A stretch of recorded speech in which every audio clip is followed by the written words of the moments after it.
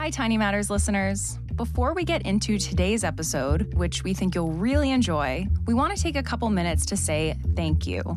We're now closing out year 2 of Tiny Matters, which is wild to think about, and this is episode 50. Our number of listeners has more than doubled since this time last year, which makes us feel really good about what we're doing. And in addition to listening, thanks for writing in with episode ideas and questions, and for rating us on Apple Podcasts and Spotify. It's a huge, huge help to us. So if you haven't done it yet, please do it as a holiday gift to us and tell your friends, your family, your frenemies. We really, really do appreciate it. We're also so grateful to our many guests. We've had more than 100, I think, since we started this more than 2 years ago.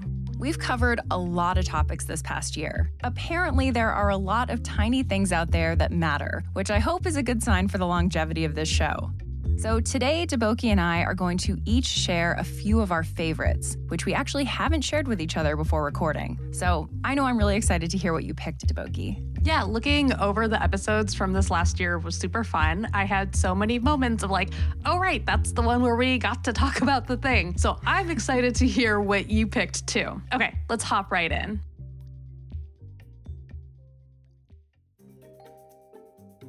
My first clip is from episode 44. The title is Asteroid Bennu, OSIRIS-REx, and the Apollo 11 Moon Microbe Scare, the challenge of bringing home samples from space. And so when we recorded this podcast, podcast schedules and real life schedules, they don't always line up. And we recorded this episode before the return of samples from asteroid Bennu via the OSIRIS-REx mission. So today, for this little recap moment, I actually wanted to start off by giving a little update on the mission. And the important thing is that it was successful. The samples returned on September 24th. They landed in Utah and ultimately were transported to Houston. And they got plenty of material. Apparently, there was even some bonus debris surrounding the main collection container that scientists have already begun looking at. And one of the things we talked about in that episode is how scientists share these space samples. There were some really, really fantastic stories from previous sample sharing situations. So it was really cool to hear that in this case with the Bennu samples, NASA has already sent out some of these samples to institutions in the UK.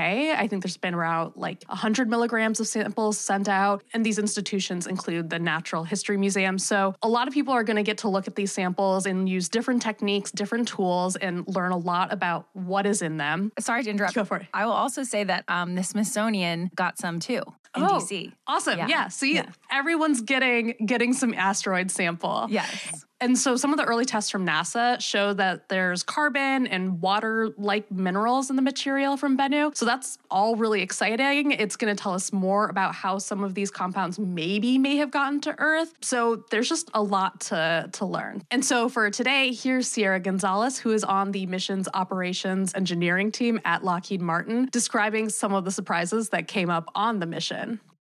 Bennu has been throwing a lot of surprises at us from the very beginning. We originally thought Bennu was going to be a sandy asteroid based on the imagery we got here on Earth. And then when we arrived, it was boulders on top of boulders, on top of rocks, on top of boulders. So we had to change a lot of our engineering mindset of how we were going to collect this sample. And then when we were orbiting the asteroid, we actually saw activity on the surface. In fact, it was almost like it was spitting pebbles at us. And then, of course, when we collected our sample, we collected so much, an overabundance of sample, that we were overflowing and needed to speed up the time frame to stow the sample and move up everything by a week to get it stowed and safely captured so that we didn't lose any more precious sample. So there's lots of surprises along the way that, surprised all of us. And it keeps it interesting because in space, you can't design for everything. It's millions of miles away. You can't go up and fix anything either. So there's lots of really cool problem solving that gets to happen along the way. It really struck me how she says, in space, you can't design for everything. It's millions of miles away. And right. I don't know, at least I wasn't even really thinking about okay, if something goes wrong, no one's there to fix this. Right. Yeah. And of course, no one's there to fix this, but just thinking about having to control something that's happening millions of miles away is amazing. And then on top of it with so much pressure because this was a big deal. This is the first time the United States did this. Mm-hmm. And so I'm so happy it was successful. I know. Yeah. There's just so much time and so much money and like so much everything put into these missions. But also like part of the reason why we're doing them is because we don't know what it's going to be like when we get there, which only makes the planning like that much harder. Like the entire point is that it's a mystery. And so you can't plan around all of that ambiguity. You can't plan for every situation that's going to go wrong. I mean, even just the fact that they thought the asteroid was going to be sandy and then it was rocky is like, that's a pretty big difference that then you have to sort of refocus, recalibrate, I guess, to be able to handle. So awesome. So the first clip that I'm going to share was from episode 34, which is titled Treating Depression Then versus Now and the SSRI Debate. So there's a whole lot of misinformation out there about depression, as well as debate surrounding how it's treated. Depression is a mood disorder. It impacts over 300 million people across the globe. And in this episode, we covered the history of treating depression, and part of that was actually talking about the effectiveness of SSRIs, which are selective serotonin reuptake inhibitors, which over the last few years, I had been noticing were in the news a lot more, and that there were a lot of pretty prominent people just saying like outright that they didn't work. And, SSRIs have been around for a while. This obviously then made me want to look into it because that's my nature. So really in this episode, there's a lot that we unpack. And it is true that SSRIs do not work for everyone, but they are life-saving for some people. And really, at the end of the day, what it comes down to is that we need something better. So here's a clip from David Hellerstein, who is a professor of clinical psychiatry at the Columbia University College of Physicians and Surgeons. He's also the director of the Depression Evaluation Service at the New York State Psychiatric Institute.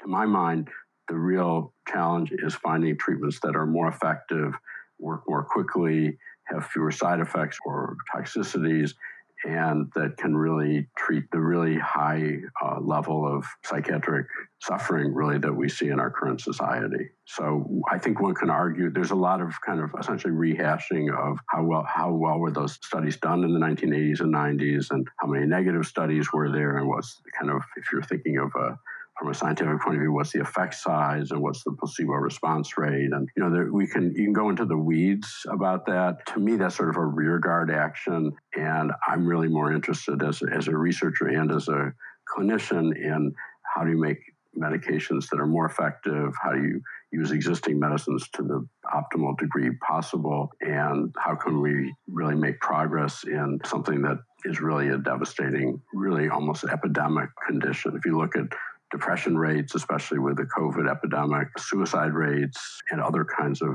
impairment, it's just such a common and increasing problem that we're facing in our society.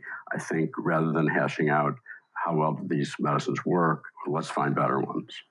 Yeah, I think that's such an interesting message, because I think like one of the things that I got from working on this episode, and I think you were kind of talking about it in terms of your motivation, is just how complicated it is just to even navigate the conversations around medication for depression, because people's responses are so varied. And I think part of what like really motivated me was in the back of my mind, just knowing like this is a really hard problem to solve. And so then when I heard people talking about it or saw people writing about it and kind of just like really approaching it in this very black and white way of SSRIs don't work, that set off alarm bells immediately to me. Mm-hmm. What I learned was that it's even more complicated than I thought. I also could confirm that like it's not as simple as these don't work. It's just they don't work for a lot of people. And like that shouldn't be okay. We got to do more. Yeah, and especially for a topic as loaded as depression that's like has all of these social stigmas and stuff attached to it. Yeah.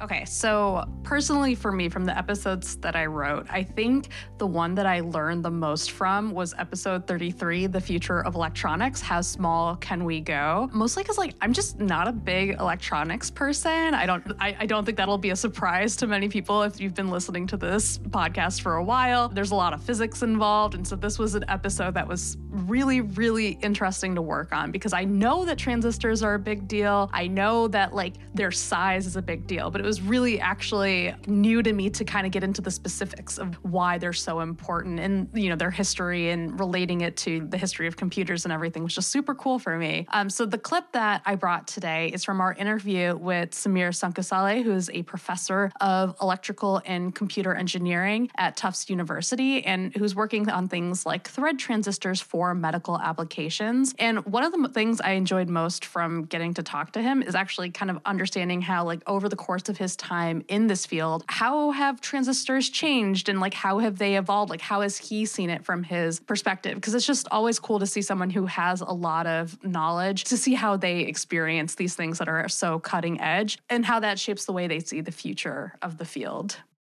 How small do you think a transistor could be one day? Single atom, right? Wow. A drain and source separated by a single molecule or a single atom. I think we are very close with the next generation of transistors that Intel or TSMC, which is Taiwan Semiconductor Manufacturing Corporation, some others who are building the transistor are getting really, really close to that limit. So during my whole career as an electrical engineer, every few years, someone would say, okay, we have reached the limit. There's no way we can go down below that. This is it. This has been happening my entire career, and I've been around for many years. And we have never hit that limit. We've always been able to figure out a way to get that small. So then you have to ask, what is the most fundamental limit? Well, the most fundamental is the single thing between the two ends of a transistor, and that could be as small as a single atom or a molecule. That's the end, right? That's where you will basically stop. So we can get there, I'm sure. Debunking, you were the one who was really leading that episode. Mm-hmm. But when we had that conversation with Samir, already just in that conversation, I learned so much. And I learned like how much my brain does not work like the brain of an engineer's. And he's like, single atom. I'm like, what am I even picturing? Right. Like, I mean, it's obviously also way out of my comfort zone as far as engineering. But yeah, I think there is something very engineering about, like, well, the smallest thing you can do. Just the smallest it can get is just the smallest things that things could be. Like, that's the answer. The next clip that I'm going to share is actually from an episode where it wasn't necessarily that the content was complicated to my brain in a way that engineering is. It was a new way of thinking about something that I think about pretty frequently, which is climate change. So I will say that this year in 2023, I do feel like we definitely made more of an effort to really talk about the environment, environmental disasters, and climate change. And I was really, really glad that we were able to also talk about how colonialist practices are not only contributing to climate change, but also making the impact of climate change far worse for some countries, particularly in the global south. So in episode 40, which we titled, "We're Not All in This Together, How Colonialist Practices Are Shaping the Impact of Climate Change," we spoke with experts about two major examples of that impact. So one was the 2022 Pakistan floods, and the other was the global garment industry. So one of the experts we talked to about Pakistan and about the floods was Myra Hyatt. And Myra is an assistant professor of environment and peace studies, and she is originally from Pakistan and conducts research at the intersection of bureaucracy, law, and the environment. Now I'm going to play a clip for you from Myra that I think really brings home one of the bigger messages from the episode. So the global south isn't naturally misgoverned or naturally poor. These are consequences of many things, importantly of colonial pasts. So resource extraction happened from the colonies. The industrial West became what it did at the expense of the places and people it colonized. These histories don't end suddenly. Infrastructures of extraction and inequality continue into the present. When we recognize these pasts and their ongoingness, then I think we're able to see that the loss and damage issue is not one of poor countries asking for charity or for help. Because I think that the fundamental stakes here are ones of reparations. And a politics of reparations makes many people, organizations, vested interests, actors, constituencies uncomfortable. And of course, that's not surprising. Right? This is not an easy conversation. It's not a comfortable conversation. But I think that for there to be any real headway, for us to get away from these kinds of narratives and, long-held notions of the badly governed, corrupt global south, can't govern its people, can't govern itself, can't govern its water. These sorts of histories need to be remembered. They need to be recognized, and they need, I think, to be brought into the present.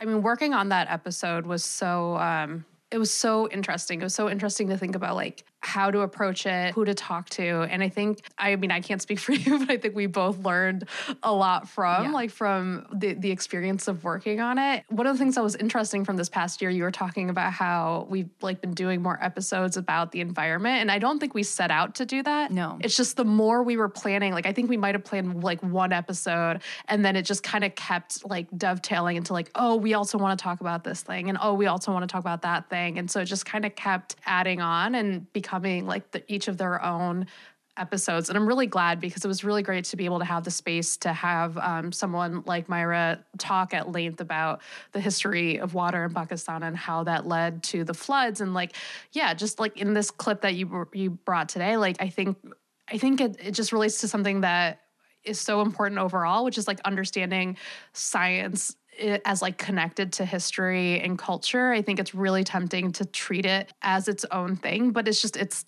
not. And like climate change is one of the obvious examples of that because it is so intertwined with how people treat each other, how we treat our environment, how we look at the intersection between science and nature and everything else we're doing in society. Yeah, absolutely. I think that's one of the things that I'm very proud of that we try to always do with Tiny Matters. I really appreciate that we have the opportunity to be able to bring more than science to a science podcast. To me, that's always been really important. To me, science is much more interesting and impactful if there is context provided, whether that be historical context, social context, often both. There's almost nothing in science that you can just take at face value and walk away with, like everything is connected. Yeah, and part of us having the opportunity is also that we're really lucky to have the audience that we have that is really open to that conversation. Because I know from experience that like not all science-focused audiences are necessarily open to that. That's like a very broad generalization, but there are like pockets that are very much like of the belief that, science is its own thing that is above kind of understanding these other aspects of how the world works. Yeah, like it's kind of untouched. And like that's not true. Exactly. Yeah. And so I'm glad that we have this audience that is open to following us on this journey through the connections between science and everything else. My last clip is from episode 31, Algae Transformed Earth, Next Stop Mars. And in the episode, we talked about what algae are and why scientists are studying them as a potential tool in the long-term quest to figure out if we can live on Mars. But of course, what that really means is understanding how algae have helped us live on this planet. And we talked to a few scientists about that, including Tanaya Cardona at Imperial College London, who has been studying algae and the evolution of photosynthesis. And the clip that I'm sharing today, it kind of starts off like a little bit bleak, but it's a little bit longer because I wanted to include the bits that I also thought were really cool out of that bleakness, because I think just what talking to him helped me appreciate is just how cool it is. We live in this world where life happens and continues to happen in part because of things like photosynthesis that are so basic to ecology and like ecosystems and how things work. It's so cool to me. So we asked Tanai what would happen if all of a sudden algae ceased to exist. He told us it would be catastrophic, but then he took that mental exercise one step further and asked, what if there were no photosynthetic organisms at all? Society would collapse very quickly because there would be no food, there would be no crops, and eventually most animals will not have anything to eat. All of the complex life on Earth will be the first to go. More than 99% of the entire biosphere depend on photosynthesis, on oxygen photosynthesis. So if we eliminate photosynthesis, eventually we will have a barren world where only there will be perhaps clusters of life representing perhaps less than 1% of what we have now in some very unique environments, perhaps in hydrothermal vents deep in the ocean. All of the beauty of the world would disappear eventually, and all of the oxygen would go away. And so Earth would kind of like return to its primordial state, perhaps, of 4 billion years ago. I'm so curious, based on what you're describing, you're talking about us returning to this primordial state of Earth. Do you have an idea or a guess about how long you would think it would take to evolve photosynthesis again from that? Well, that's interesting because it links to my research. I spent a great deal of my career as a scientist trying to understand how photosynthesis evolved and originated. And from my research, I would argue that it does not necessarily need to take a long time. So I think it could be surprisingly fast. I was actually so shocked when Tanai said that. I guess just because it was so long ago, like this is a silly way to approach evolution, but I'm like, it must take like so long. But it was wild for him to say, like, actually it could have been kind of fast. Like it happened a long time ago, but like that moment where it happened, like it could happen again pretty quickly. Yeah, and I mean, it is funny because pretty fast is still like a long time. Like it's definitely a relatively speaking like thing. Millions of years minimum. Yeah. So my final clip, it's one of our most listened to episodes from 2023, was episode 45, titled The Salem Witch Trials, LSD Theory, and the Fascinating Evolution of Mummification in Ancient Egypt. So for me, at least, just hearing the title, it feels pretty obvious that it would be one of the favorites. And so this clip is from Margot Burns, who is an expert on the Salem witch trials, which took place in Salem, Massachusetts in the late 1600s and led to 19 people being executed. And it was actually the last executions for witchcraft in the United States. Wild that I'm even saying those words. Okay. Right.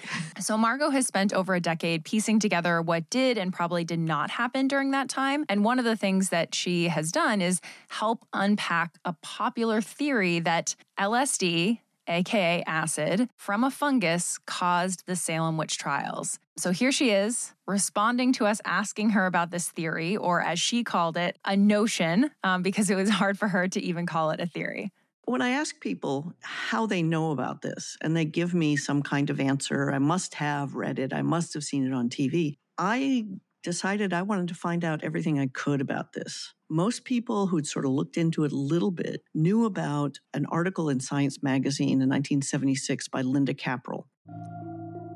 As an undergraduate, Linda took a course on colonial American women and was assigned a paper on the girls who kicked off the Salem witch trials. Being a science major, Linda began wondering if there could be a scientific explanation for why the girls reported seeing these visions and feeling like the specters of the women they were accusing were harming them. Linda started thinking about what could have been in the environment at that time. Remember, this was the 1970s. The Environmental Protection Agency had just been created, and it was becoming increasingly clear that environmental toxins have a huge impact on human health. In talking to a medical student that she knew, he reminded her about LSD and ergot. And she said, So her hypothesis was that the girls could have been consuming bread that was made from rye that was tainted with this naturally occurring fungus, ergot. So she went out and looked at everything she could to see if she would find things that would support this explanation. So after establishing some degree of similarity between the girls' symptoms and a bad LSD trip, Linda looked into how ergot grows. She found that the fungus flourishes in marshy areas during hot weather. Based on diary entries from that time, the weather conditions could have been right for ergot to grow. Then Linda started looking at maps of the area where the girls making these accusations lived. And she noticed that the accusers, the afflicted people, were in a part on the map that was near a river. So she's got the weather and the conditions that are perfect for growing ergot on things. So she's saying, okay, it all the stuff fits. So her results were, it's possible. Now, those of us who do a little bit of science know that just because it's possible doesn't really mean that it really did happen. That story was incredible. It's so interesting to be able to trace the origin of a myth like that and to see like where it really goes back from. Cause like, it's fair to wonder. It's weird that it like actually really took hold in a broader community or like broader conversation. But yeah, I love that story. So I feel like I've actually heard this story from so many people and even other podcasts, I feel like, at this point. And so I went into that episode thinking like, more or less, I was going to talk to someone saying like, oh yeah, there's a very good chance that that is what happened. And then I started researching it a bit more, and I came across Margot, and then I started looking at what scholars who like really like this is what they study, what they think. And it became very clear that what I had been hearing was in all likelihood super wrong. So I felt like this was an interesting opportunity to dispel that misinformation. Yeah, it makes me think about just like how seductive some stories are, where it's like, yeah, this is like a story that makes for such a good podcast title, like YouTube title, TikTok title. You start your video being like, did you know that the Salem witch trials happened because of LSD? Like, it's just so immediately attention grabby. And so it's really, really appealing to like believe in it because it combines that sort of unexpectedness with a causality that's just like all seems to fit together. And sometimes that is true. Like sometimes the world is just really, really weird. But sometimes it's also just that someone just needed to write a paper in college, but didn't actually come to an accurate conclusion. So I think that's it. That wraps up 2023, year 2 of Tiny Matters, episode 50. Oh, very exciting. What a great year it's been. I know. It's been a really good year, I have to say. 2023 has been a great year. I have so much fun with you, debunking. I have so much fun when we get emails from listeners and suggestions. And definitely, if you have episode suggestions, please send them our way. When you send an email, we read it. So we really appreciate it. Thanks for tuning in to this week's episode of Tiny Matters, a production of the American Chemical Society. The Tiny Matters theme and episode sound design are by Michael Simonelli and the Charts and Leisure team. If you have thoughts or questions, ideas about future Tiny Matters episodes, like we said, please send an email, tinymatters@acs.org. And if you would like to support us, you can pick up a Tiny Matters coffee mug. We've left a link in the episode description. You can find me on social at SamJScience. And you can find me at Okidokiboki. Thanks so much for listening. Have a wonderful rest of your 2023 and see you next year.